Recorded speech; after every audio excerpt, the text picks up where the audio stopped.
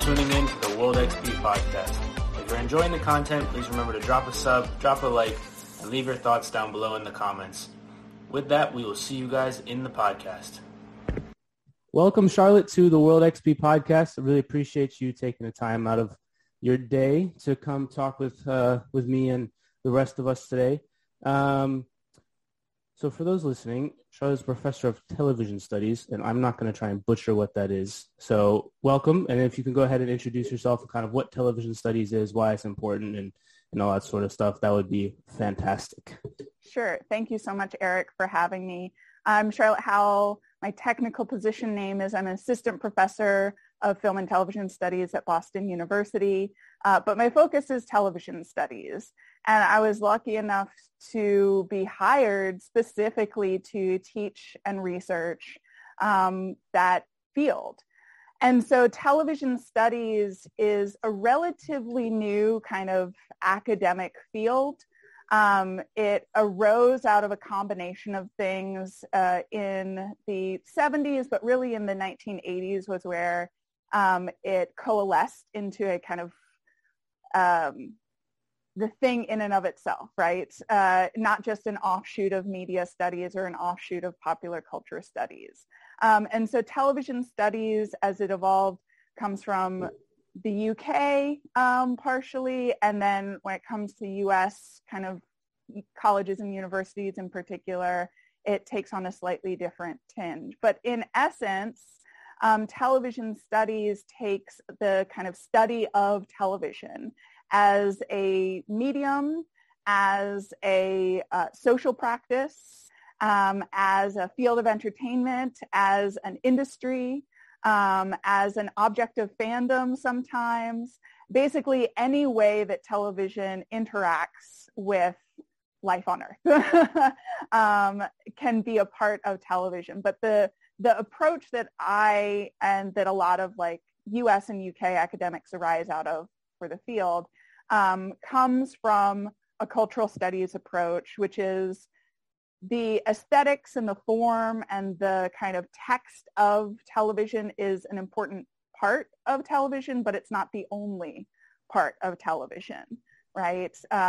Television operates in kind of a circuit of culture that is influenced at every point of contact by the creators import meaning, the receivers, audiences import meaning, the regulators that television has to, and regulations that television has to go through, import meaning and power, advertisers, media industry executives at all of these different levels. And so what we get is this really complex form of entertainment that also shapes our lives, it impacts us, and is a way of kind of shaping and being shaped by reflecting and reflective of the wider culture and various changes. Gotcha. And obviously before we were talking about the impact on soccer specifically, but before we get to that, given that television is relatively new in the span of human existence, and it already seems to be kind of phasing out. Like, I don't really watch TV as it's traditionally known anymore. I stream more often, even if it's like on YouTube or whatever. Mm-hmm. And a lot of people I know are in the same like boat. They're either watching Netflix or Hulu or like Prime. So how is the field shifting with this shift in, because there's other like comedians, for example, used to want to go to get their HBO or Comedy Central special, and now they're releasing specials on YouTube instead. Like, mm-hmm. It seems to be a big shift. So how is your field of study changing with this shift? Yeah, I mean, that's part of the beauty of looking at television, not just as the text, like the broadcast signal over the air to a traditional television set or through cable lines to a traditional television set. Television studies has always been pretty expansive. Looking at kind of television as a social practice in addition to the technology or the text itself. And so that means that all those ways of watching streaming on demand, on Netflix, on Hulu, even on YouTube, a lot of that follows the same kind of structures, the same way of viewing in your home, in your personal private space, as traditional television. And so television studies has basically just incorporated talking about the specificity of what it means, what changes when you get to choose your own timeline of watching, how many episodes you get to watch at the time, but also the vast majority of things you're watching on those sites, YouTube accepted because it's a little bit different, but Netflix, Hulu, Paramount Plus, Amazon, Apple Plus, Pluto, Roku TV, all of those, the vast majority of programming is being produced by the same companies that produce traditional television. And the vast majority of content in those libraries is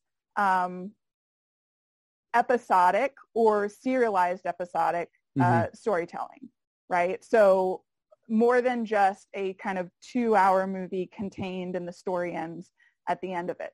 Most of it is ongoing series, whether they be anthology series like Black Mirror or really highly serialized series like, you know, Ozark or Peaky Blinders, or a mix of the two, like, you know, I'm trying to think of, you know, Star Trek Strange New Worlds on Paramount Plus, right? The form that you're still engaging with is, in essence, television. And that is increasingly true even on streaming spaces, because ad-based streaming services are becoming more and more prevalent. Netflix even is floating the idea of creating an ad-based subscription tier where you would pay a subscription, but it would be less than the $14 or $15 a month, but you'd get ads interspersed, which is traditional television. And then it brings the influence of advertisers into that kind of sacrosanct subscription-based tier, just because what we're starting to see is purely basing your profits on unparalleled subscription user growth is not the way to long-standing stability. And so advertising revenue can create a more stable kind of additional space. And so that's why we're seeing that more and more in even places like Netflix that built their name on being different from regular television. Yeah, for sure. I have noticed that actually when watching. It's like, it's basically the same as how TV used to be. It's just you can pick and choose when you want to watch what you want to watch. That's because, you know, there are a couple of different kind of major players in streaming television world, right? So Netflix and Apple and Amazon are kind of more traditionally like tech companies that moved in to entertainment media. And so they can be a little disruptive, a little bit different, but they are looking more and more like traditional TV. And the rest of what's dominating in the last few years are all studio-based platforms. You know, HBO Max is the main Warner Media outlet, Paramount Plus, Paramount. Hulu is the kind of stuff that doesn't work on Disney Plus branch of Disney. They can own 2/3 of it, are set to have total ownership in the next few years, and have control over it essentially. Peacock is Comcast, and that's just kind of, those companies, Paramount, Comcast, and it's kind of after it bought up NBC Universal, right? NBC has been in the broadcast business. They were the very first national network broadcast company, started in 1926. They started broadcasting national network radio. You know, Paramount has been making television for decades. And of course, CBS is part of Paramount Global now. You know, Disney bought up ABC in 1995, but really started a tight partnership with that national TV network in 1954 with an anthology series called Disneyland that culminated in a live broadcast from the opening of Disneyland in 1955. So all of these companies are deeply invested in and know how to make profits on kind of television as it's been and broadcasting as it's been in the last, nearly a century. Yeah, and they've done a great job of adapting in the last 5 years, I guess, 5 to 10 years. But I want to touch on two thoughts that came up. The last one is CNN seems to have failed to adapt. They had their CNN Plus that they invested a bunch of money in, and then it tanked. But also, so one question is, why do you think that is? But the second question that is more sort of broad is, I stopped watching TV, even the streaming services I don't really watch, and started going to YouTube maybe 10 years ago. Mm-hmm. And I know a lot of my friends, people my age, have done that. And it seems to me that the streaming services were a way for these companies to not combat, but to compete, I guess, with the growing. Because if you look at somebody like Mr. Beast, for example, like he makes so much money on his videos that he's able to create sets in the same way that these companies are. Mm-hmm. And like, for example, he did a remake of Squid Games. I didn't watch it, but apparently it got more views than actual Squid Games. And he did a parody, and it was like more views than the actual show. So I don't know if you've delved into that, or if you have thoughts on that sort of phenomenon, but I guess those two sorts of thoughts popped in. I don't know what your thoughts are on those. Yeah, absolutely. I mean, one of the courses I teach is a course all on streaming television, and we talk about kind of YouTube as part of that. So we'll get to that in a minute. But the CNN and CNN Plus story is really interesting for somebody who studies, especially kind of media industries, right? Mm-hmm. Because CNN Plus was an attempt to try and kind of create a streaming brand for what was a crown jewel in kind of cable packages.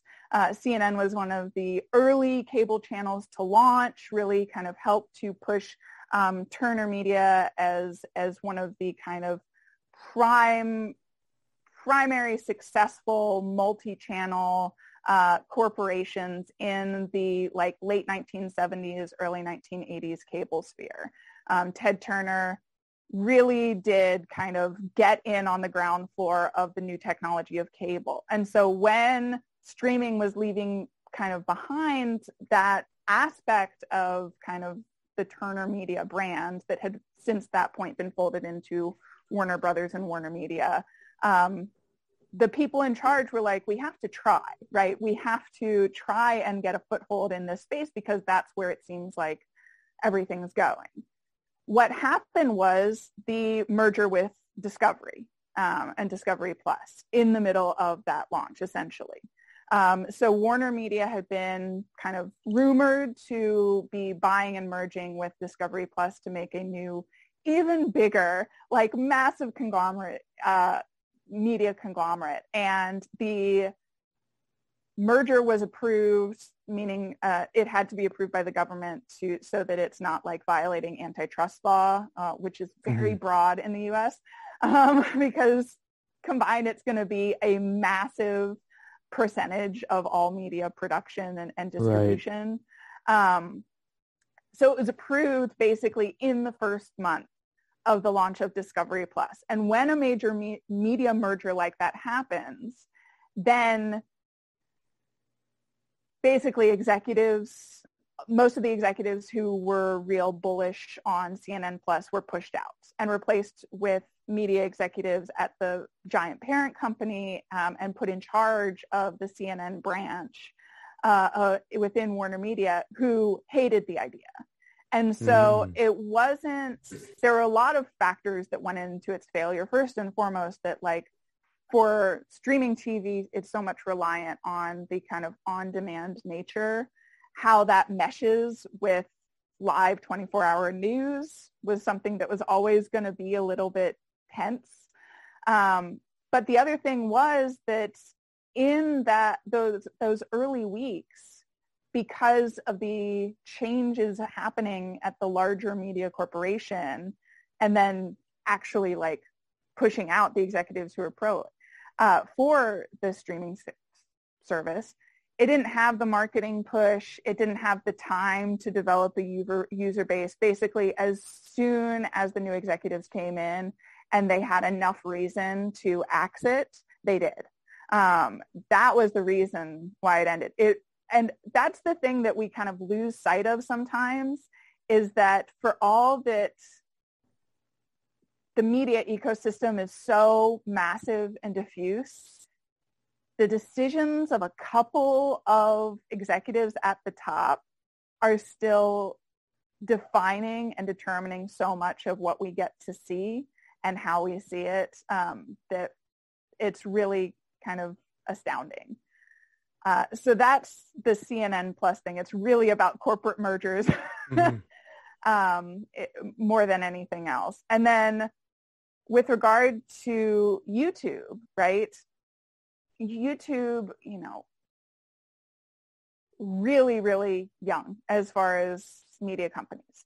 Netflix is a media company. It's older because it got started as straight to your home DVD rentals through the mail, right? But late 90s, right? Yes. Yeah. But Netflix starts in the mid-aughts, the mid-2000s. And it has, like, as you've said, there are various studies out now saying that, like, for Gen Z, for people in their kind of 20s and younger, that YouTube is the primary media platform that they engage with, that they watch, right? But what are they watching? It's a lot of nonfiction user-generated content. A lot of it is also like remixes or in conversation with media on other platforms, like MCU-based YouTube shows talking about those kind of movies and the superheroes, or deconstructing Stranger Things mysteries, or, that whole subcategory of like fan culture shows, which is really popular. And I think part of it is that it does get at a kind of, it moves so much quicker than standard television, especially scripted standard television. There's a lot of sense that it's more authentic because it's coming from individuals who are kind of cultivating this seemingly closer relationship with the viewers through this kind of more one-on-one YouTube situation, a lot less gatekeeping around them. So authenticity is often kind of really praised. But the other thing to consider is that, like, you don't need a subscription service to watch YouTube. And many of the videos are relatively short. So even if you don't have very good broadband service, or, really strong, even kind of cell digital service, you can watch them, versus the like high technical production values, 4K streaming on the more traditional streaming platforms, which can be really difficult to access if you don't have good broadband internet, which there are actually thousands and thousands of people in this country and millions all over the world who don't have that, right? Yeah, for sure. So the comparison of the number of views for a YouTube video, or even kind of a YouTube channel, versus a Netflix or a Hulu or an Amazon is apples and oranges because of access, right? But that also, what that gets to is kind of one of the fundamental things that we look at in television studies, which is when and how does the type of audience matter versus the number of the audience matters, right? Because YouTube, some top-level creators do get a amazing amount of money from their YouTube channel, right? Like Mr. Beast, or, in the children's TV sphere, like Blippi is just everywhere. And those kind of high-level YouTube personalities can make their living and then some on YouTube. But that is rarefied air, right? A lot of the content that's on YouTube, people are getting little to no money for, and instead the money is going to Alphabet, right? The parent technological company of Google and YouTube. And so YouTube loves that. That company loves the fact that like more young people are watching it, because that means that they get all this money from advertisers and they don't have to pay creatives very much. They're getting so much free content from people and free labor essentially for very little payoff, because it does kind of, it's accessible. People can launch their brand from YouTube, you know, like Issa Rae, notably in the early 2000 teens, wasn't getting the opportunities in the standard kind of tracks of Hollywood film and TV production. And so she created her own web series, partially crowdfunded, The Misadventures of Awkward Black Girl, that got her notice, got her attention, and led to the deal with HBO that included developing Insecure, right? And so people look at that as like, well, this is a way of getting noticed and then moving into a more stable and lucrative job in the industry. And that is kind of the middle ground for a lot of content producers. But the vast majority of content is people not getting paid for it, just their own time, their own effort, making money for a giant tech company. And so, but like so much of the content there that you watch are just like they're clips from other things, right? Utilizing these other aspects of industry. So no aspect of the kind of media ecosystem can exist on its own. Like what happens when you can no longer like pull highlight clips or watch highlight clips from, say, you know, soccer games and watch those on YouTube to catch up for the show that you didn't have the like Paramount Plus subscription to watch or what have you. Yeah, that makes sense. So to your point about creators not making that much money if they're not the big ones, yes, that's very true. But also there's people that I know that like read their own ads. Like, for example, I post this on, I know it's not YouTube, but for the sake of an example, I post this on Anchor. And on Anchor, I've got like an Anchor ambassador ad where I read out like, oh, Anchor is like a great place to start. And like, again, I don't get paid very much, but it's not the traditional, or not even, it's not the ad that YouTube puts in. It's like they read their own, like they have a deal with their own company that they read an ad for and throw it in there. So that is one way to get, I know a lot of people that do that. And that's a way to get around it. But also to your point about the authenticity of the YouTube space, obviously I'm a bit biased because that's what I consume, but the ability of taking the biggest creators aside, who have gazillions of comments to go through, there are people like the mid-level size who are in like the tens of thousands to low hundreds of thousands that take the time to go through the comments and respond to people. Whether it's you're scrolling through and responding or not, it gives at least the feeling of, and then like in the next video they'll say, oh, I saw your comments and so we're going to change this or change that. And I was wondering, the word that you used that stuck out to me was the word seemingly. And I was wondering why you used that word. I used seemingly because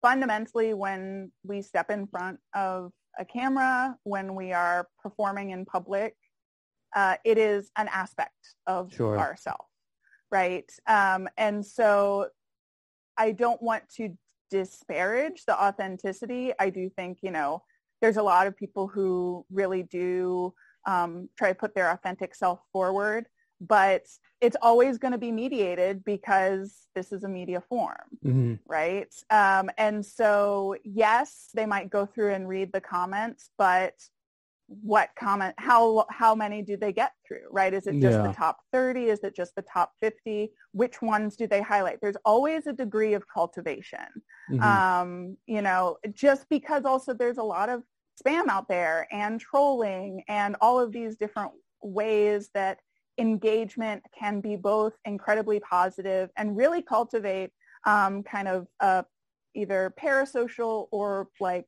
slightly more kind of connection between the viewers and the creator. But that's with a platform as open as YouTube, especially, there's just no way, because also the algorithm filters out certain things. There are certain comments that aren't allowed to post. And so there's just the kind of full authentic self is always going to be through filters. Yeah, of course. But I'd say more like the reason I feel like a lot of people, like, for example, a show like, you know what Breaking Points is? I don't. It's like a news show with Sagar and Jetty and Crystal Ball. And they used to be on, they used to do a show on YouTube for The Hill called, I think, Rising. And they broke away and did their own show. I think people follow them because they feel like they're getting their mostly real opinions rather than something that's scripted. So to your point about there always being filters, yeah, I totally agree with that. That's always going to be part of a media thing, regardless of what you do. But they don't have they can cover the stories that they want to cover. They don't have to like pass through hoops to like your gatekeeper's point. There's less gatekeepers, so it gives I think a lot of people have lost some like faith or trust in more traditional like news outlets, and so this is a way for people to be like, yeah, I trust what they're saying. So to your point, is like, yes, it always filters, but still.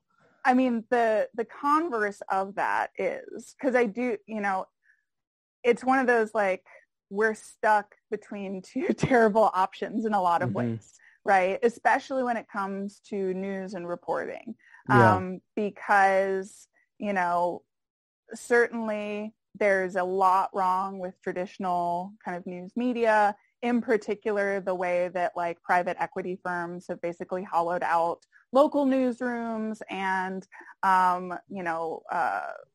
broadcasting company conglomerates like Sinclair or Nexstar have kind of gobbled up as ownership groups of local TV stations that really kind of diminishes the local perspective. Yeah. But on the other hand, there are things about traditional news media that in the kind of striking out on your own, not to disparage any particular news anchor, but like part of what a lot of people part of the filters and the gatekeeping of news media is about getting your facts right and employing fact checkers to go through and make sure that all the reporting is correct and that all the quotes are correct and all those things.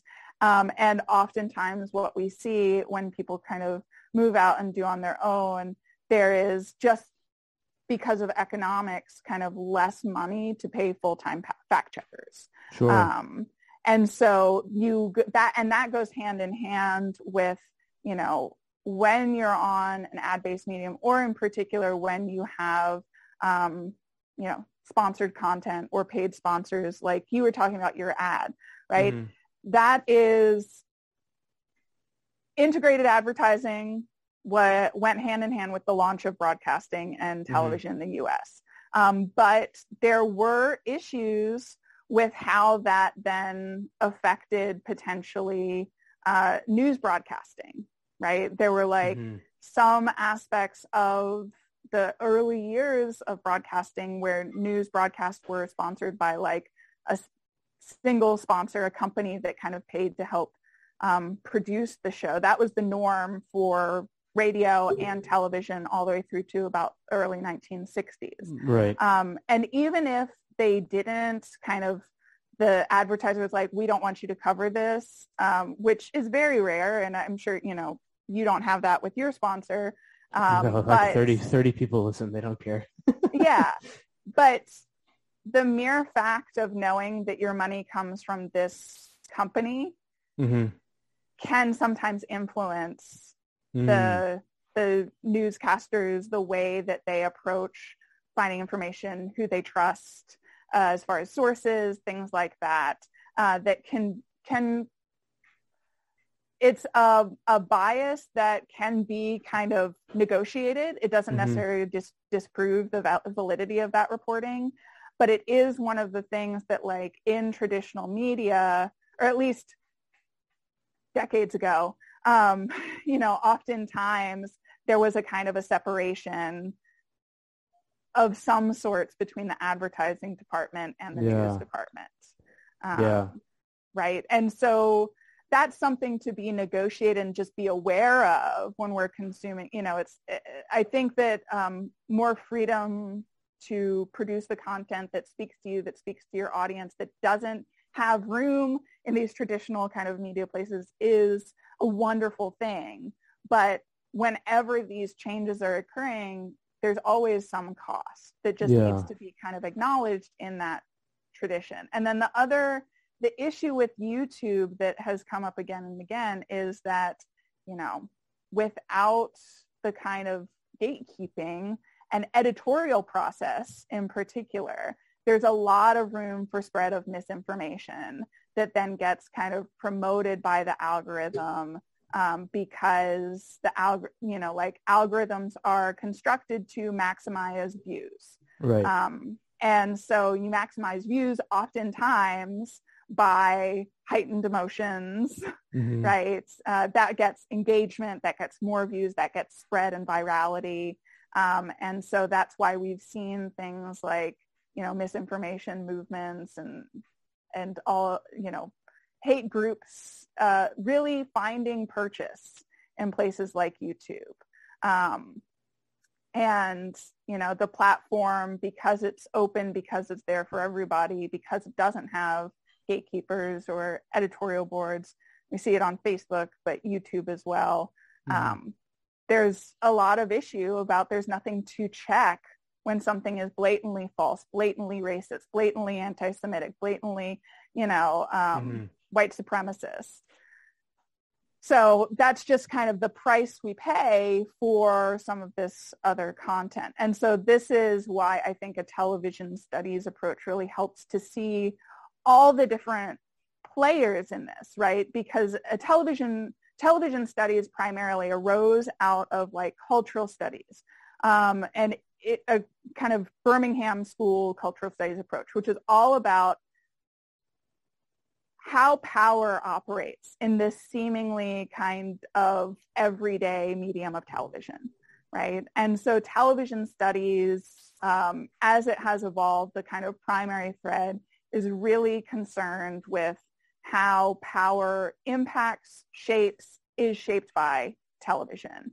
And so following the money, thinking about who benefits from these changes in how we consume kind of medium, the everyday medium of television or YouTube, that's where I'm coming from with this, is like thinking about the big picture and then how it trickles down to these kind of wonderful examples of really kind of pushing the medium of broadcasting news or creating satirical content or cultivating relationship with your viewers, and just thinking about the full kind of, to put it in capitalist terms, right, cost-benefit analysis. It's a lot to unpack there. Let me throw something at you, and I want to hear your thoughts. You mentioned like the economic of getting your facts right and the fact checkers and that sort of thing. I want to use an example that's there's no dispute about. Do you remember the Covington kids back in like 2017 or 2016 or whatever? They were on. That kid was wearing the MAGA hat, and there was a picture of him went around. Indigenous protester. Yeah, and CNN came out and said that he was antagonizing the indigenous guy, and it came out later that it was actually the other way around, and the picture was very misleading, and then he sued CNN for some ungodly amount of money. To your point about having the economics of having the fact checkers, they ran that story and it was wrong. And I'm not trying to get into like the politics of the situation. I want to get into the media from the sense of they have the money to do that, but they still ran the story and ended up getting in a lawsuit because of it.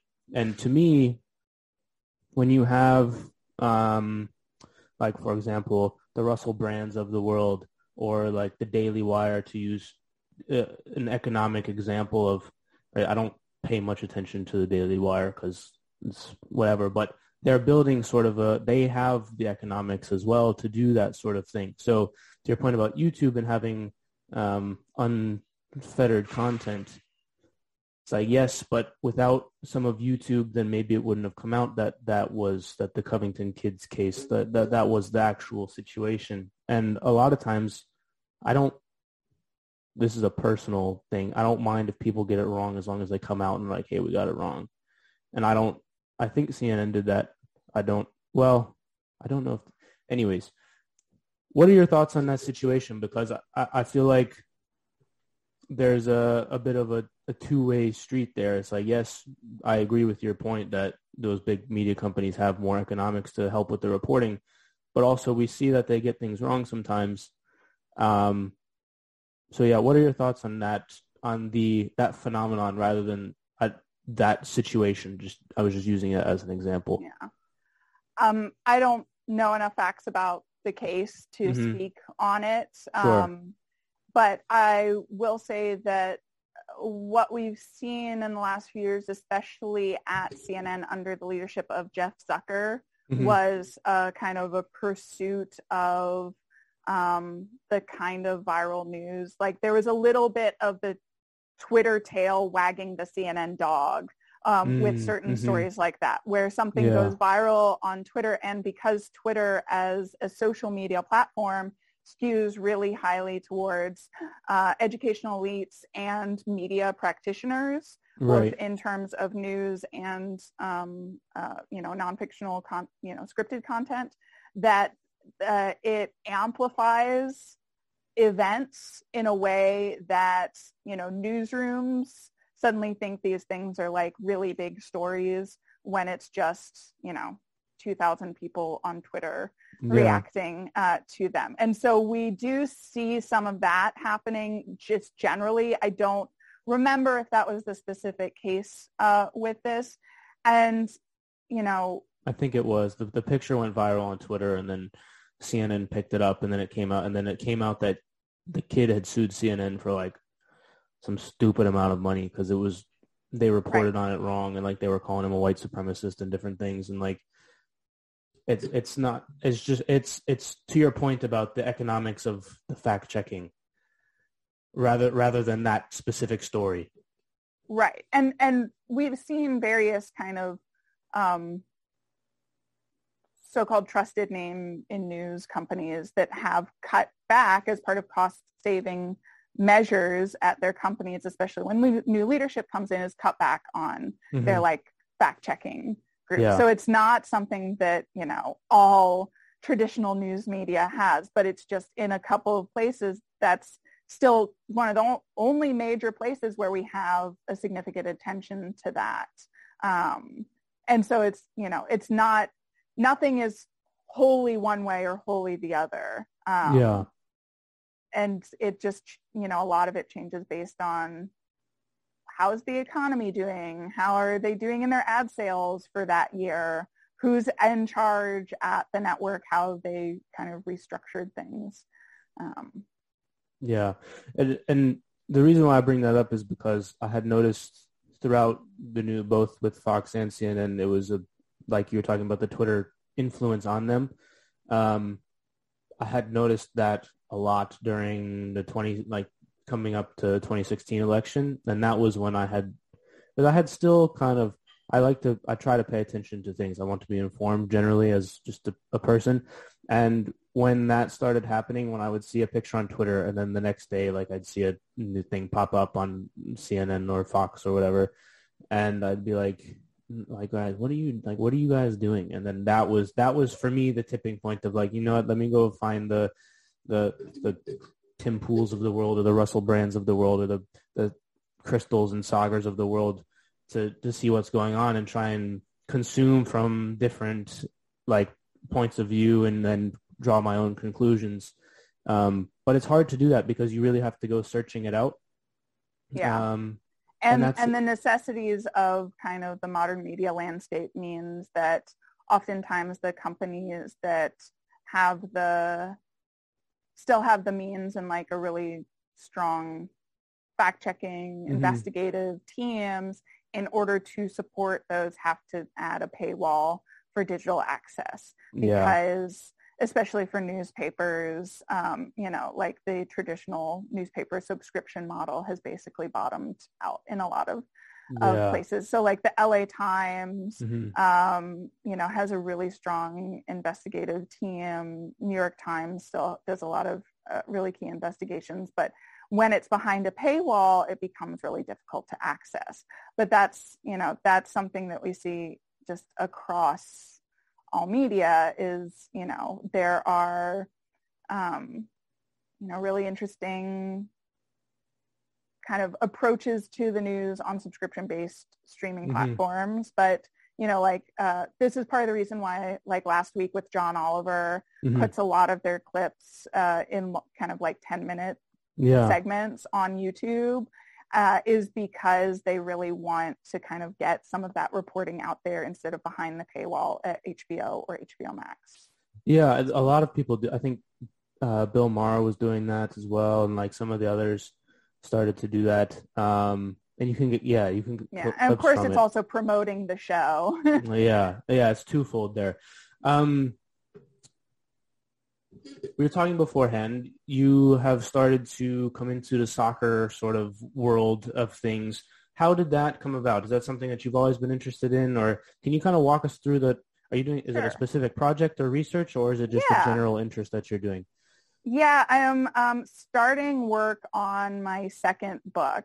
Okay. I'm starting to research my second book. My first book came out of my PhD dissertation, and it was a study of how kind of like writers, executive producers, TV executives thought about and negotiated representing Christianity in primetime dramas, including some streaming dramas from like 1996 to 2016, looking at that as a way to understand how the changing audience for television, as more people cut the cord, as more people went to, over-the-top services like streaming and Netflix or YouTube, changed kind of what was seen as acceptable in terms of representing Christianity, how it was kind of changed and negotiated as the kind of TV audience changed throughout that period. So I'm always really interested in the core of kind of my research interest lies around what audiences matter to the television industry and how that shapes how television gets produced and packaged, like in American media. And so as I was wrapping up my research and publication of that book, came out in 2020, Oxford University Press, if anybody's interested, Divine Programming. We'll put the link in the description. Yeah. I've been a soccer fan all my life. I've been playing since I was 5. I still play. I was part of the generation of girls watching the 99ers and just fell in love with women's soccer first. And then as the Premier League became available in the U.S., my little Anglophile heart was like, well, yes, this is something for me. As I got more into watching the Premier League, I also was like listening to the Men in Blazers podcast. That's a good one. Is great.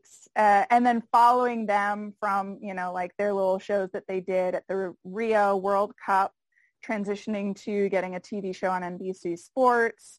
And then I actually went to BlazerCon, which was their fan convention, for research purposes. Because I was like, I've got to see what this looks like in person.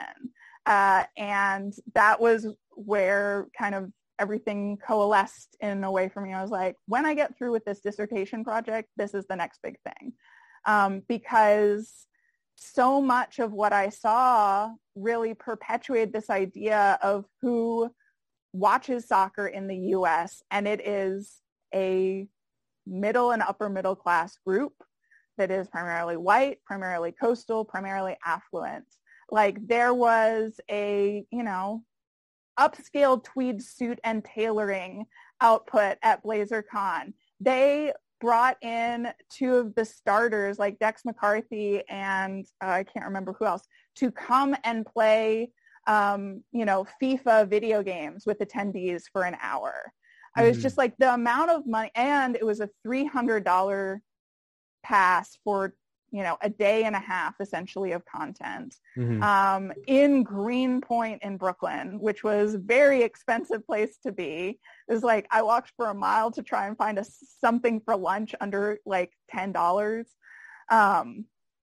And it was just such a fascinating exploration of what this fandom that could afford to go to this kind of event looked like and acted like and spent like, right? And that went alongside with, I started noticing the Premier League, morning show saying, retweeting and posting images from people's Twitter about my Premier League morning. Yeah. And the amount of screen, like just so many times where it's just like somebody is in their basement all Saturday morning with a giant TV screen and 3 computers and 2 tablets all open so they can watch all the games and then posting it. I was just I've never done that. I mean, I've done 2 or 3 screens at various points, but like we have to consider who can afford that much technology and who can afford to be, not doing childcare and not working on a Saturday morning for, 4 hours at a time. And like in these big cavernous rooms that are very typical of upper middle class kind of suburban homes, in the basement, a room just for kind of the TV. And so all of these different things pointed to what I had suspected for a while was that, televised soccer outside of like major World Cup and sometimes Olympic events just cannot compete in terms of numbers with the viewership of the big 4 sports in the U.S., being American football, basketball, hockey, and baseball. And being a television scholar, I had seen in scripted television this transition of, okay, the mass audience no longer really exists. We can no longer guarantee like 15 million viewers, 20 million viewers, or, like at the height of Friends, sometimes 30 million viewers for a primetime show, for certainly not, maybe we can get 40 million for the Super Bowl, but, scripted TV was the story of the 90s into the 2000 teens was the turn from a primary focus on the mass audience, getting as many viewers as possible, to a kind of much more focused attention to a coalition of upscale audiences that they could upsell advertisers for. So advertisers would pay a premium for the types of audiences they thought had more spending money, which would counter to low numbers, right? So like Mad Men in the aughts is a prime example, like barely ever cracked 1 million viewers live, but because those viewers could be demographically shown to be upscale, educated coastal elites, they're like, oh, well, Mercedes or BMW will pay a premium for less quantity viewers, higher quality viewers. Quality meaning like value to the advertiser. Right. And so much of television studies in that transition was tracing that. There's a great book called Legitimating Television by Newman and Levine that talks about this. And then I was like, oh my God, that's what's happening with soccer in this TV context, right? Soccer in the U.S., because of its European appeal, because of the demographic makeup of who plays historically, because of the U.S. soccer system, kind of pay-to-play system in the U.S., that is what this framing reflects, right? It's clearly, why did NBC pay $6 billion in, I think it was 2012, for a couple of years of the Premier League, right? Just like blew out any other bid for the U.S. broadcasting rights. It was because, and executives had said this at the time, it was like, that audience is very valuable to us, even if we only get, 250,000 viewers on a Saturday morning. That 250,000 viewers, one, helps up the subscribers to our NBC Sports cable channel, RIP. And two, right, we can get a lot more money of advertisers for relatively fewer viewers.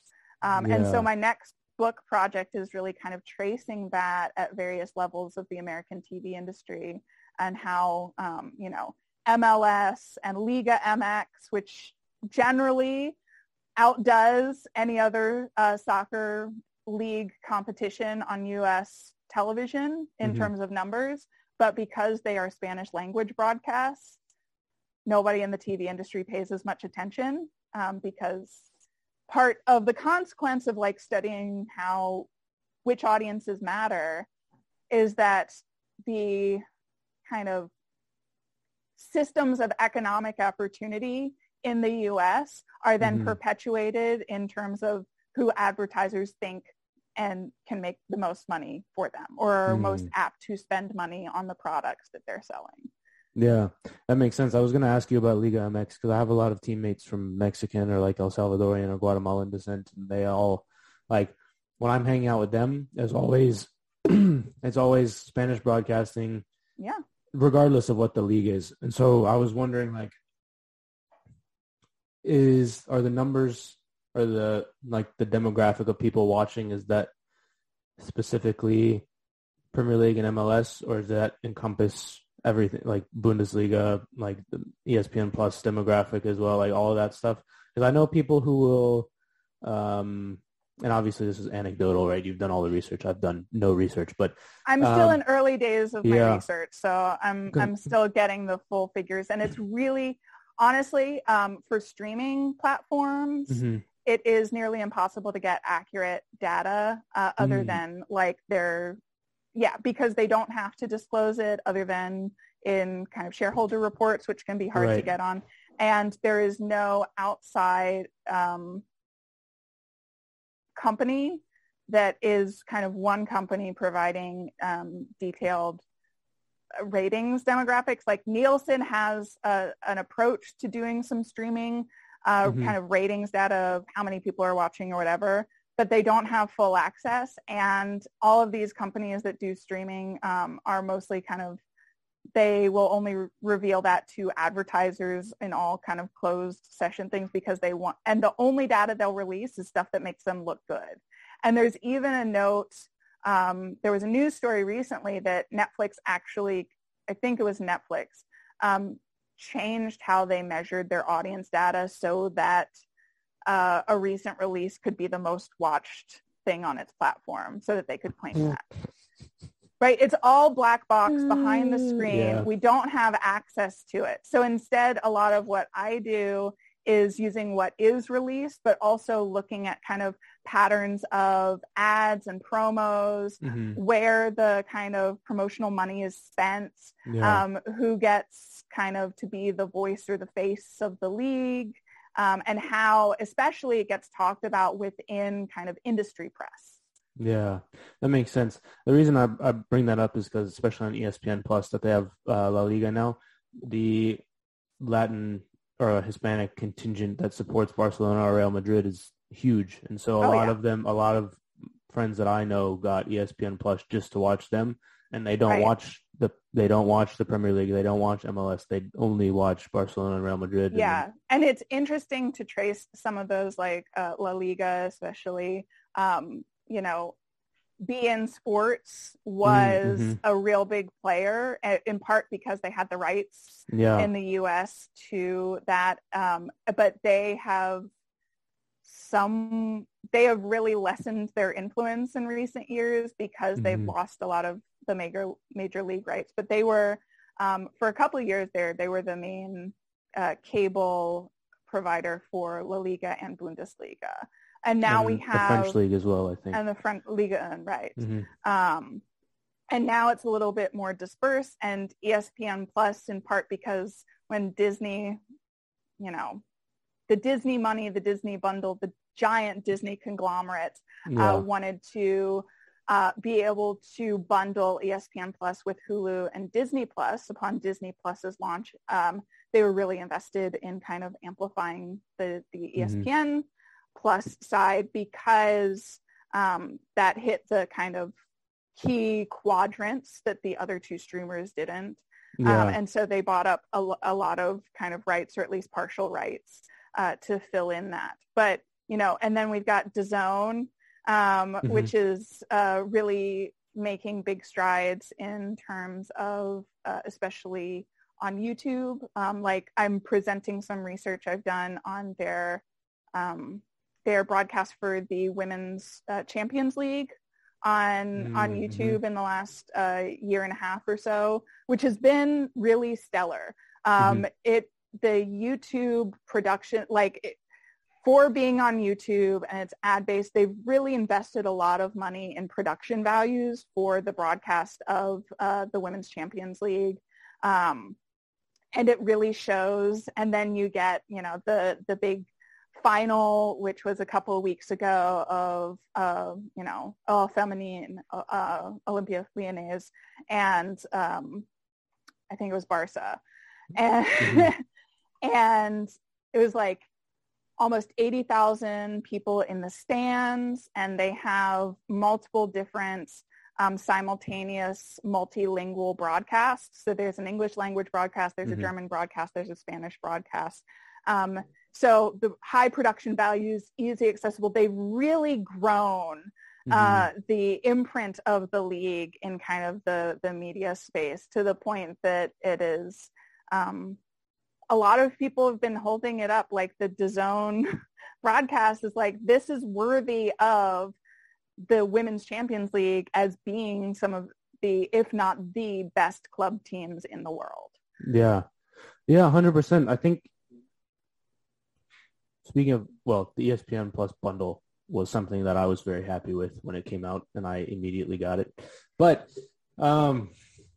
one of the things you mentioned about the YouTube broadcasting, and we talked about this before with Twitch, is I think the barriers to entry for broadcasting live sporting events in terms of cost and technology has gone way down. Like the Arena Soccer League now broadcasts on Twitch, their games on Twitch. There's another platform called 11 Sports, but the platforms to stream and broadcast live sporting events, like, even if the production quality is not right, if you don't have Joe Buck and Troy Aikman in your booth, you can still have a live stream and people can still tune in. It's almost like kind of a grassroots sort of movement is growing a bit, because people will tune in to see, like, oh, my friend is playing on this USL2 team, or my friend is playing on this MASL team. And they'd rather tune in to watch their friend than just like pop on a baseball game that they will half pay attention to. And so I don't know if you've seen a shift in that with your research and kind of what you've been doing, but that's something that I've noticed in my personal life. Yeah, absolutely. Right. This is where that discussion about YouTube comes into play with what's going on in 2022 with kind of sports broadcasting. Not just on YouTube, but that sense of part of what YouTube shows, but also part of what we've seen happening in television much more broadly, is that a small but devoted audience that is deeply engaged with the product, being the league or the team or what have you, there are these leagues, these teams, these corporations are really finding ways to maximize that as value. And so, like you said, Twitch has been a key place for that, especially some of these sports leagues will allow for co-streams of live games to really get, that engagement potentially, and kind of build up the fan base, or the live chat during it, which allows for a kind of a live reactions and building community in the stream, commentary. Although sometimes there are some really intense rules that cause tension. I was recently watching a Washington Spirit NWSL game on Twitch, and Trinity Rodman, who is this wunderkind, highest play, biggest contract the league has ever given, really pushing forward in terms of pay equity. and amazing soccer player just all around. But she's like, I think she just turned 20. Yeah. But she was out for COVID protocols, I believe. And there was some rule that's saying, like, please keep comments to the players that are on the pitch.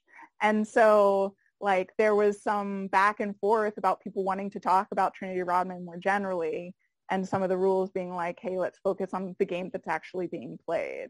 Yeah. Right. And that, I think that might be a NWSL moderation thing, or I'm not entirely sure. I only came in kind of towards the end when people were complaining about that they weren't able to talk about Trinity Rodman. That's a bit interesting because they do that in like other leagues. Like if somebody's out in the NFL, like if like Tom Brady wasn't playing for whatever reason, like they'd still talk about Tom Brady. Yeah. I mean, I think this very cynical part of me is like, hey, let's keep the talking about how COVID's still running rampant to a minimum. But that's just the very kind of cynical part of me. But it's also like there is a problem, especially in women's sports, of, talking about players that aren't playing now, or comparisons to or connections to like men's players. There's a lot of like, and this player is married to this other sports person, or, like we saw it a lot with Julie Ertz, where people talk about, her being the wife of the NFL player instead of being like, hey, multiple World Cup winner and one of the greatest, number 6 the U.S. women's national team has ever seen. Yeah, she's crazy good. Yeah.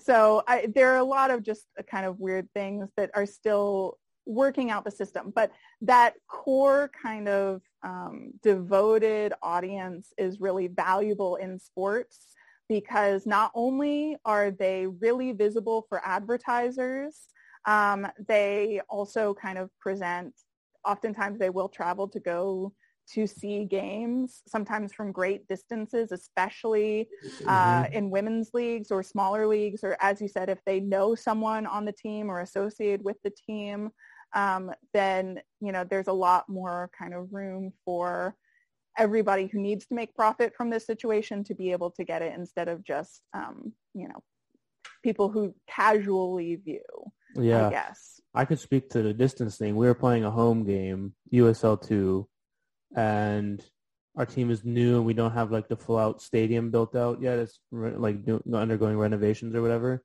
But a group of fans from the team that we were playing against traveled like 3 hours with flags and drums and like all sorts. And like we don't get paid for that. Like we don't get paid to play for this league, but they still come, and like whether they're related to people on the team or not, it's like that's a long way to travel with flags and with drums and with like they have like the flares when they score and like everything. And so it's a bit of like an untapped, to me it's a bit of a catch-22, right? Because you want those people to have like, you want a bit more money in it for everyone involved to put their time in. But also I think Twitch could be the way to do that potentially. And I don't know, right, there's a lot of things that go on with that USL 2, right, college eligibility and all the other stuff. Like that's a different problem to be solved. Yeah. But Twitch is interesting to me because when our MASL team started streaming on Twitch, that was I had talked to the owner who I had known the owner's like 30. So it's like me and him had been friends, which is anyways, we were having a conversation about how to stream the games. And I was like, why don't you do Twitch? And he was like, oh, I hadn't even considered that because I thought it was just video games. And it's like, yeah, you might as well do Twitch. Why would you not do Twitch? Because it's an easy streaming platform. If you can get on the front page for whatever reason, then you can get to a whole new audience. I feel like that's an untapped sports market rather than like 11 Sports is fine, but it's not. I was like, why would you not stream on YouTube or Twitch? Because there's a base there. 11 Sports is literally just soccer games. You could go somewhere, but I don't know, like, have you seen the growth with that with live sports? And if so, what do you think the impact would be on some of these other streaming platforms, the ESPN Pluses of the world, the Paramount Pluses of the world, right? If they start losing people to these more grassroots like fan bases, Have you seen that, or is that two separate like things? Well, I think that for the most part, they're somewhat separate. It's especially for the kind of fan bases that are like into soccer in the U.S. media context, it's very difficult to see the top world leagues, especially like the Premier League and, I don't think maybe not them, but like maybe maybe MLS viewership potentially, like a USL Championship type level, or like a League Two in England, like that sort of level where it's like they're professional and they're on TV, but like it's hard to get them on TV because those primetime slots are taken by right. And I think whoever. that you're right that more kind of direct to consumer or kind of self-published platforms like Twitch are a way for those teams or leagues that are like deemed not valuable enough to traditional kind of media platforms or streaming services to be able to get out there to broadcast their games and be able to connect directly to their fan base. And, in recent years, we have seen more, especially of more niche-oriented or smaller sports leagues and teams broadcasting on Twitch their games, sometimes domestically. Oftentimes, it's also a way to expand to a global market. So like the NWSL, for example, the National Women's Soccer League, developed a multi-tiered rights deal a couple of years ago with CBS. And so CBS and CBS Sports and Paramount Plus get the vast majority of games in the U.S. Generally, it's only, I think, 2 or 3 games on big CBS were broadcast, and then maybe a dozen or so throughout the season, including the championship, the Champions Cup, Challenge Cup, the preseason tournament, on CBS Sports, and then the vast majority on Paramount Plus, which is, subscription-based. Behind the paywall. Behind the paywall, right? But occasionally one of the domestic games will be on Twitch. So I was saying just like about a week ago, Washington Spirit game was on Twitch. But the majority of the broadcasts for international viewers are available on Twitch. So outside of the U.S., Twitch is the primary way to watch a lot of NWSL games. But like Twitch isn't owned by CBS. So it was more of a way of like saying, okay, here's our CBS deal. And then we've made this separate deal with Amazon, which owns Twitch, to kind of make our games available globally, internationally. Yeah, that was why I brought that up, because you're not limited to where they're broadcasting from with something like Twitch. And especially for leagues like that, the most exposure they can get is better from that reason, because they're not getting helped by the big companies. They kind of have to help themselves. And so and we've seen that with like the shift from Lifetime NWSL Game of the Weeks, which was the only cable broadcast previously. The NWSL is fascinating, and I'm working on that's my starting chapter for my book. So that's what I'm most familiar about, right? Initially, games were broadcast on YouTube. The worst quality, some of those broadcasts ever. Like, I went to Boston Breakers games, and then I'd watch them on the screen and be like, how in the hell did anybody follow what was going on?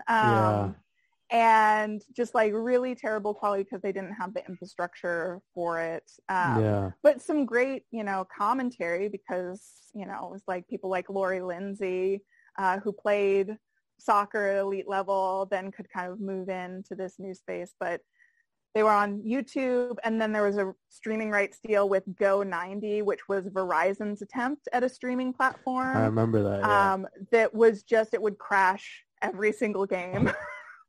It was such a terrible system.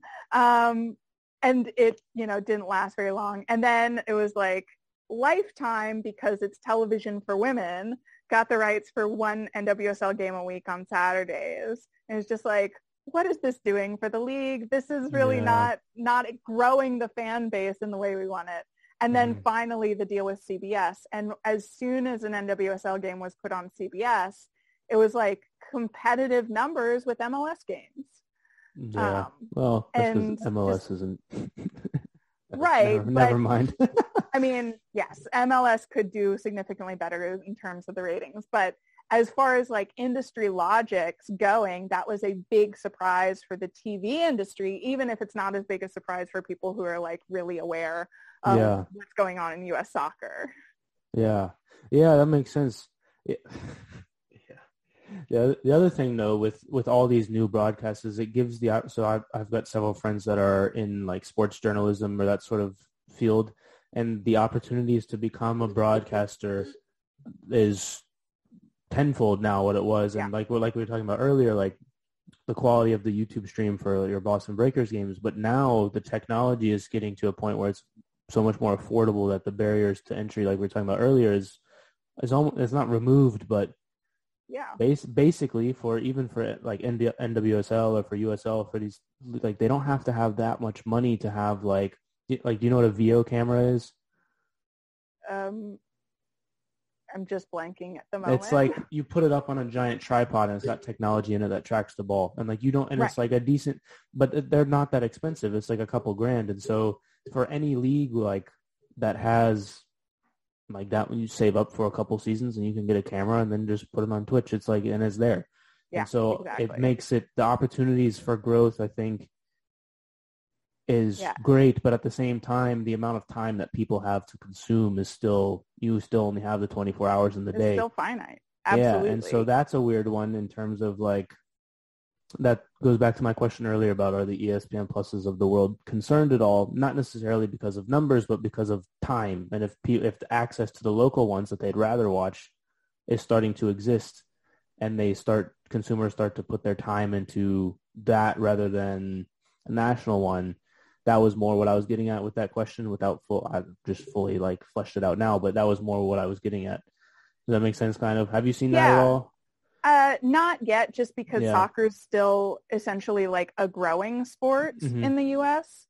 And so, there's a kind of a more is more Yeah. sense, Yeah, that makes right? sense. And instead, what people are tuning out of are sometimes the big four sports, Yeah. sometimes scripted content, or, other forms of programming. Like, especially in recent years, just at least anecdotally, people have talked about is just like, well, I'm,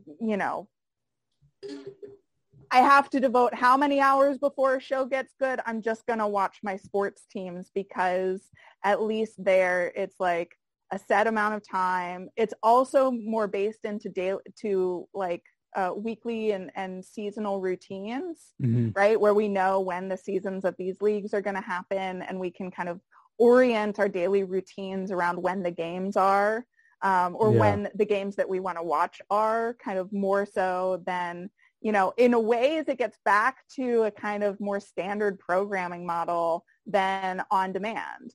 And, what we've seen from on-demand like streaming is actually choice fatigue is starting to become a real problem. That's true. And the sense of like, with increased serialization, especially in scripted series, it is like, oh my God, if I want to watch this show, I have to watch 50 hours of this show. That's a lot, Let me just right? pop on The Office instead. Yeah.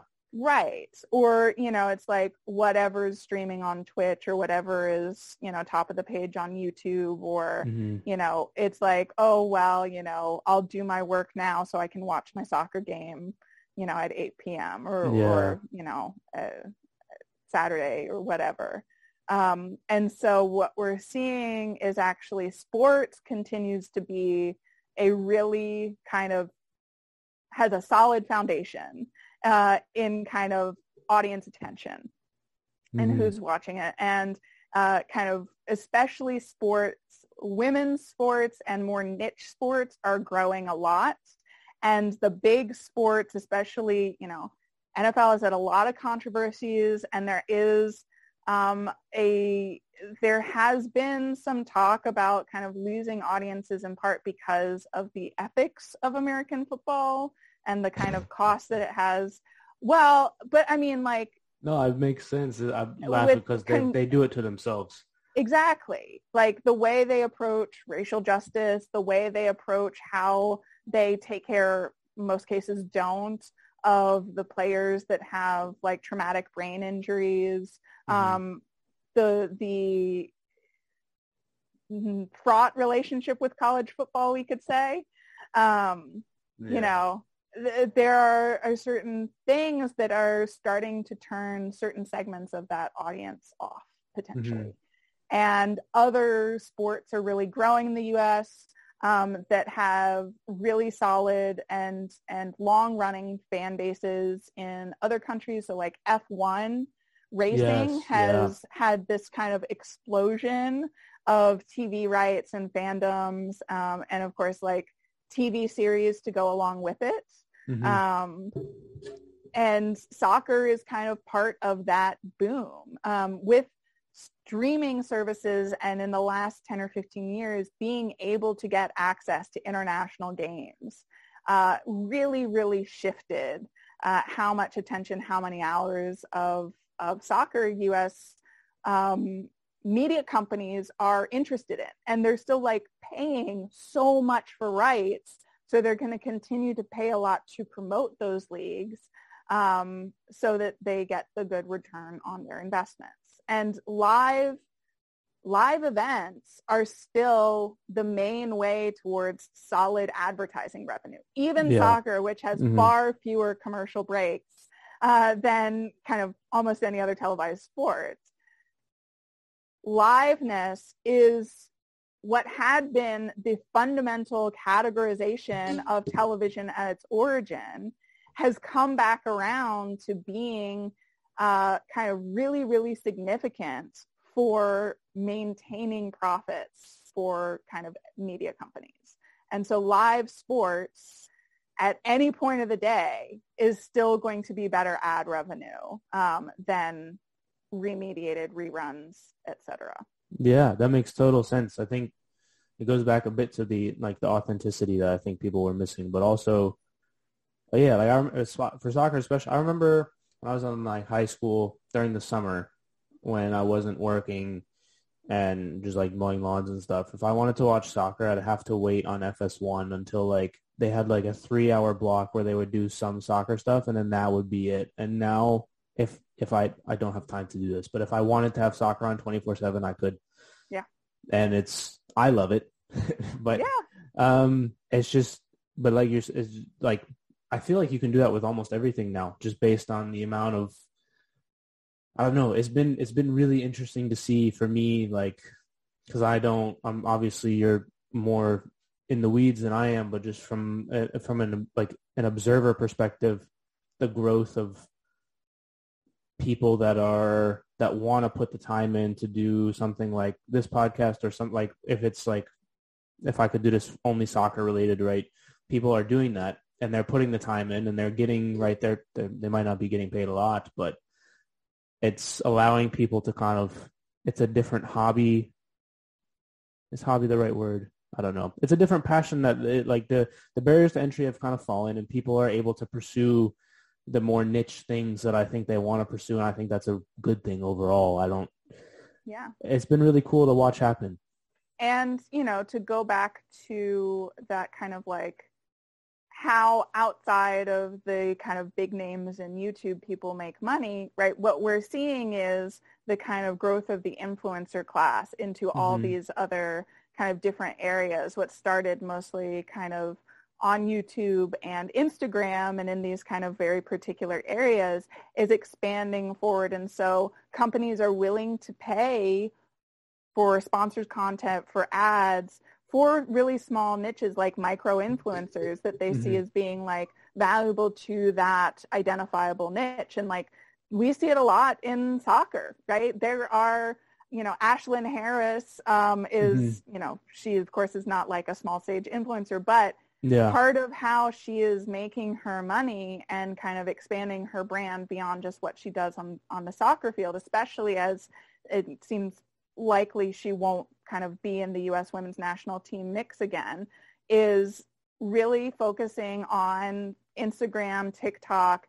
She's got a lot of partnerships, and she generally makes, top 10, top 20, top 50 lists of the, most successful sports influencers, right? And so we're Mm-hmm. seeing that, especially with smaller niche sports and sports stars, thinking about that way and more like direct sponsorship to speak to kind of the audience that they know they have, and then can show to potential sponsors of like, this is who we speak to, this, and they trust me because it's mostly occurring through kind of social media or YouTube that, as we talked about, shows and is really more visible in terms of engagement and the like relationship that fans feel they have with these celebrities. And in women's sports, we see this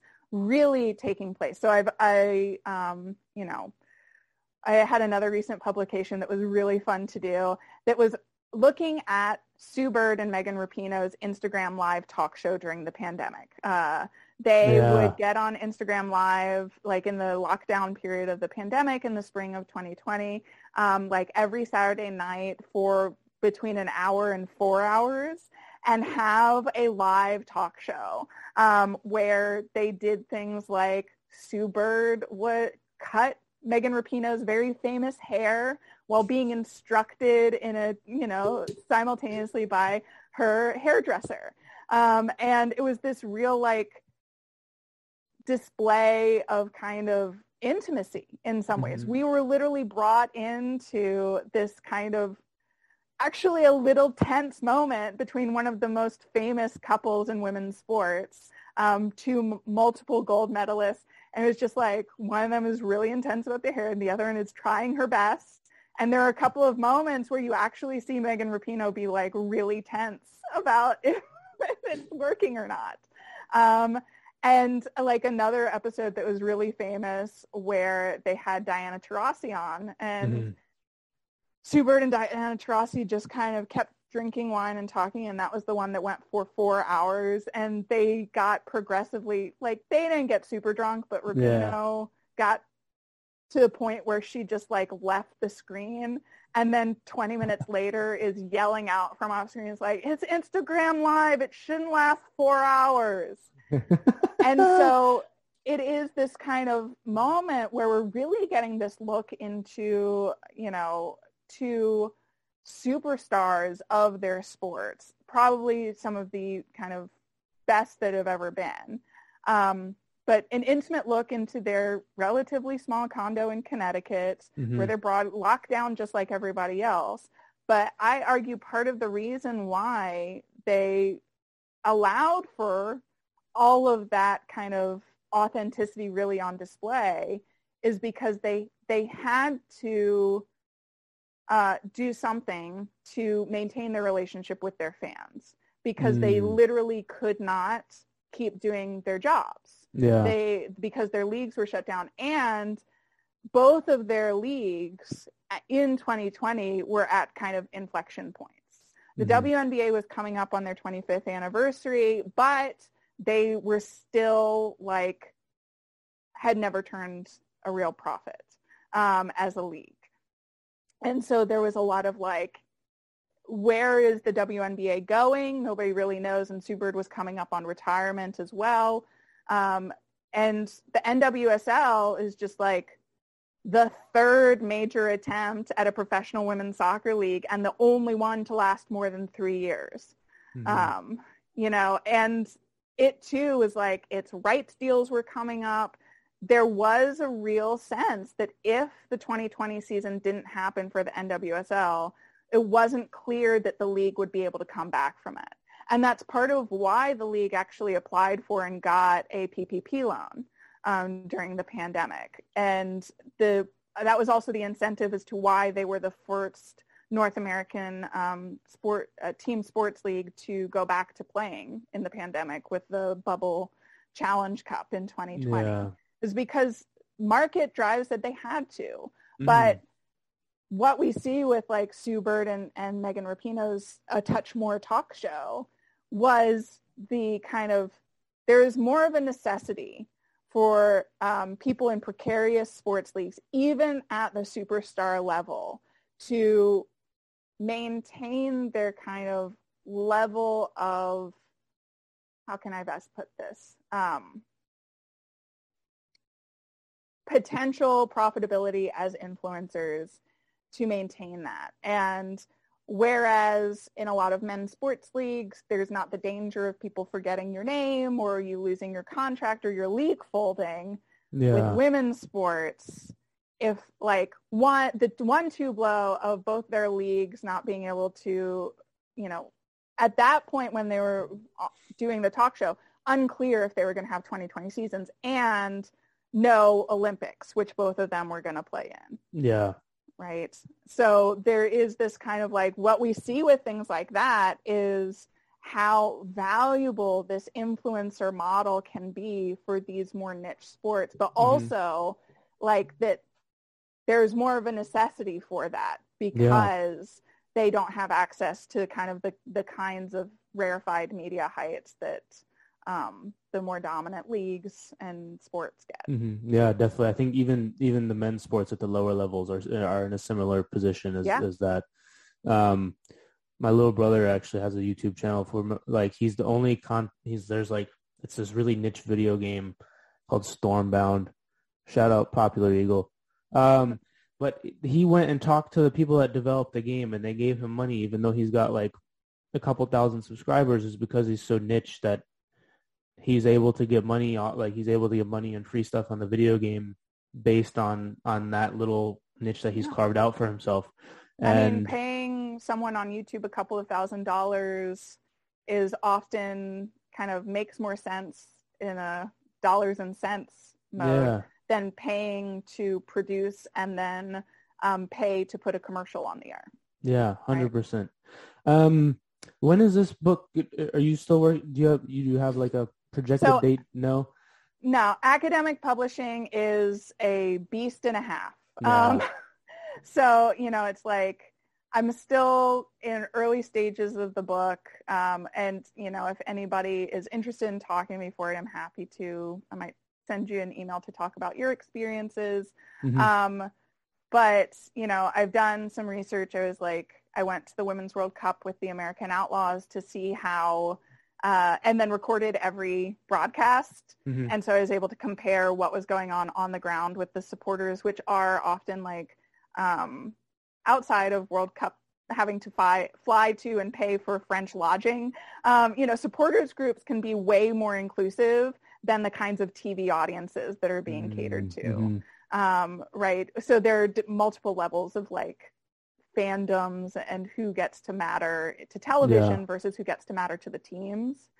So I've got a couple of articles working, but academic publishing is like, once I get the book written, then it's like a year of peer review and then a year of like publication process. So maybe 2025. That's rough. But that means that anybody who wants to talk with me is not going to make big splashy headlines. But you get to be taught in my sports media classes. Hey, well, there you go. And then your other book is called what again? My book came out in 2020. It's called Divine Programming, Negotiating Christianity on American Primetime Dramas, 1996-2016. Fair enough. We've been chatting for an hour and a half already, yeah?